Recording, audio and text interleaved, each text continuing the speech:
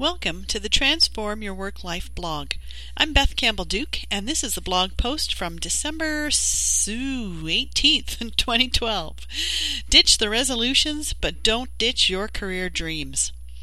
'Tis the season for celebrating with friends and family, and for making resolutions. If career improvements are on your radar for 2013, I'd like to encourage you to ditch the resolutions and set yourself up for career success instead. Here's the bad news. Recent surveys have found that over 70% of us rate ourselves as being dissatisfied or highly dissatisfied with our work situation. A further 30% of us report that we're currently actively looking for new work.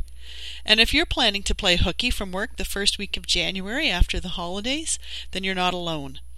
The week following the holidays has the highest rate of workplace absenteeism of the whole year.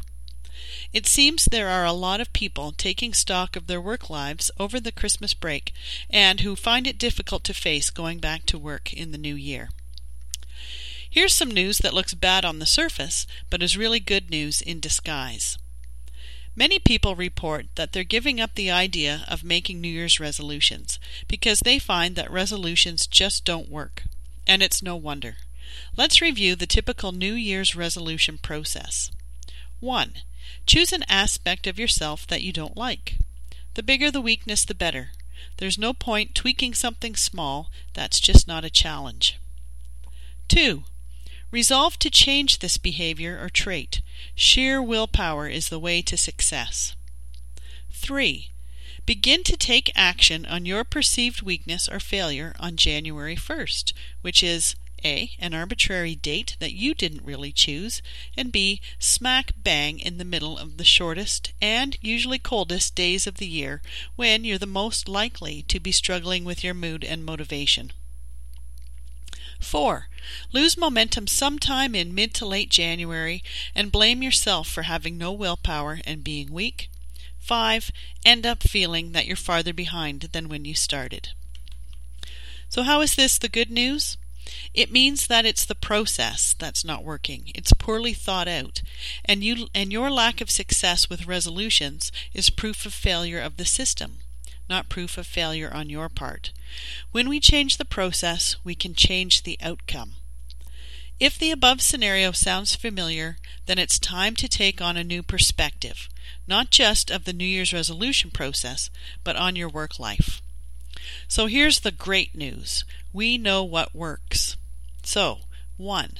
Whenever you're making changes, acknowledge that you're building on existing strengths. This fundamental shift in your thinking makes all the difference for the success you're building.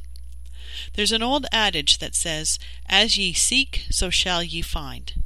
If you're stuck in negativity, things sounding like, "I have no strengths or skills, there are no jobs, nothing will ever change," then guess what you're going to find? When you realize you already have a significant level of skill that needs some attention to develop further, you've set yourself up for success. 2. Choose some baby steps to take that will give you big results. Nothing succeeds like success. Connect with personal branding or job hunting groups online to find out what has been working well for others. These groups abound on social media sites like Facebook, Twitter, and especially LinkedIn. Read some articles and blog posts that people in these groups share.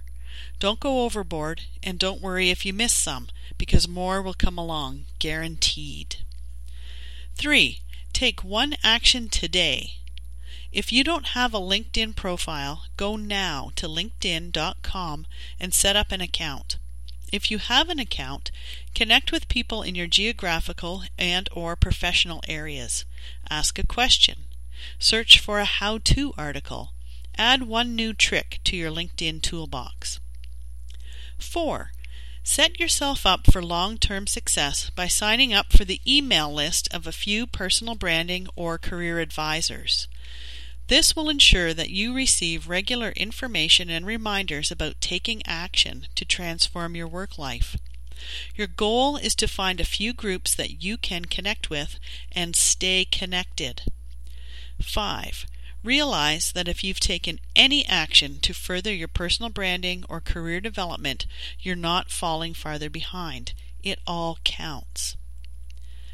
Notice that in this process, nowhere have I even asked you or have you even set out your goals or resolutions yet.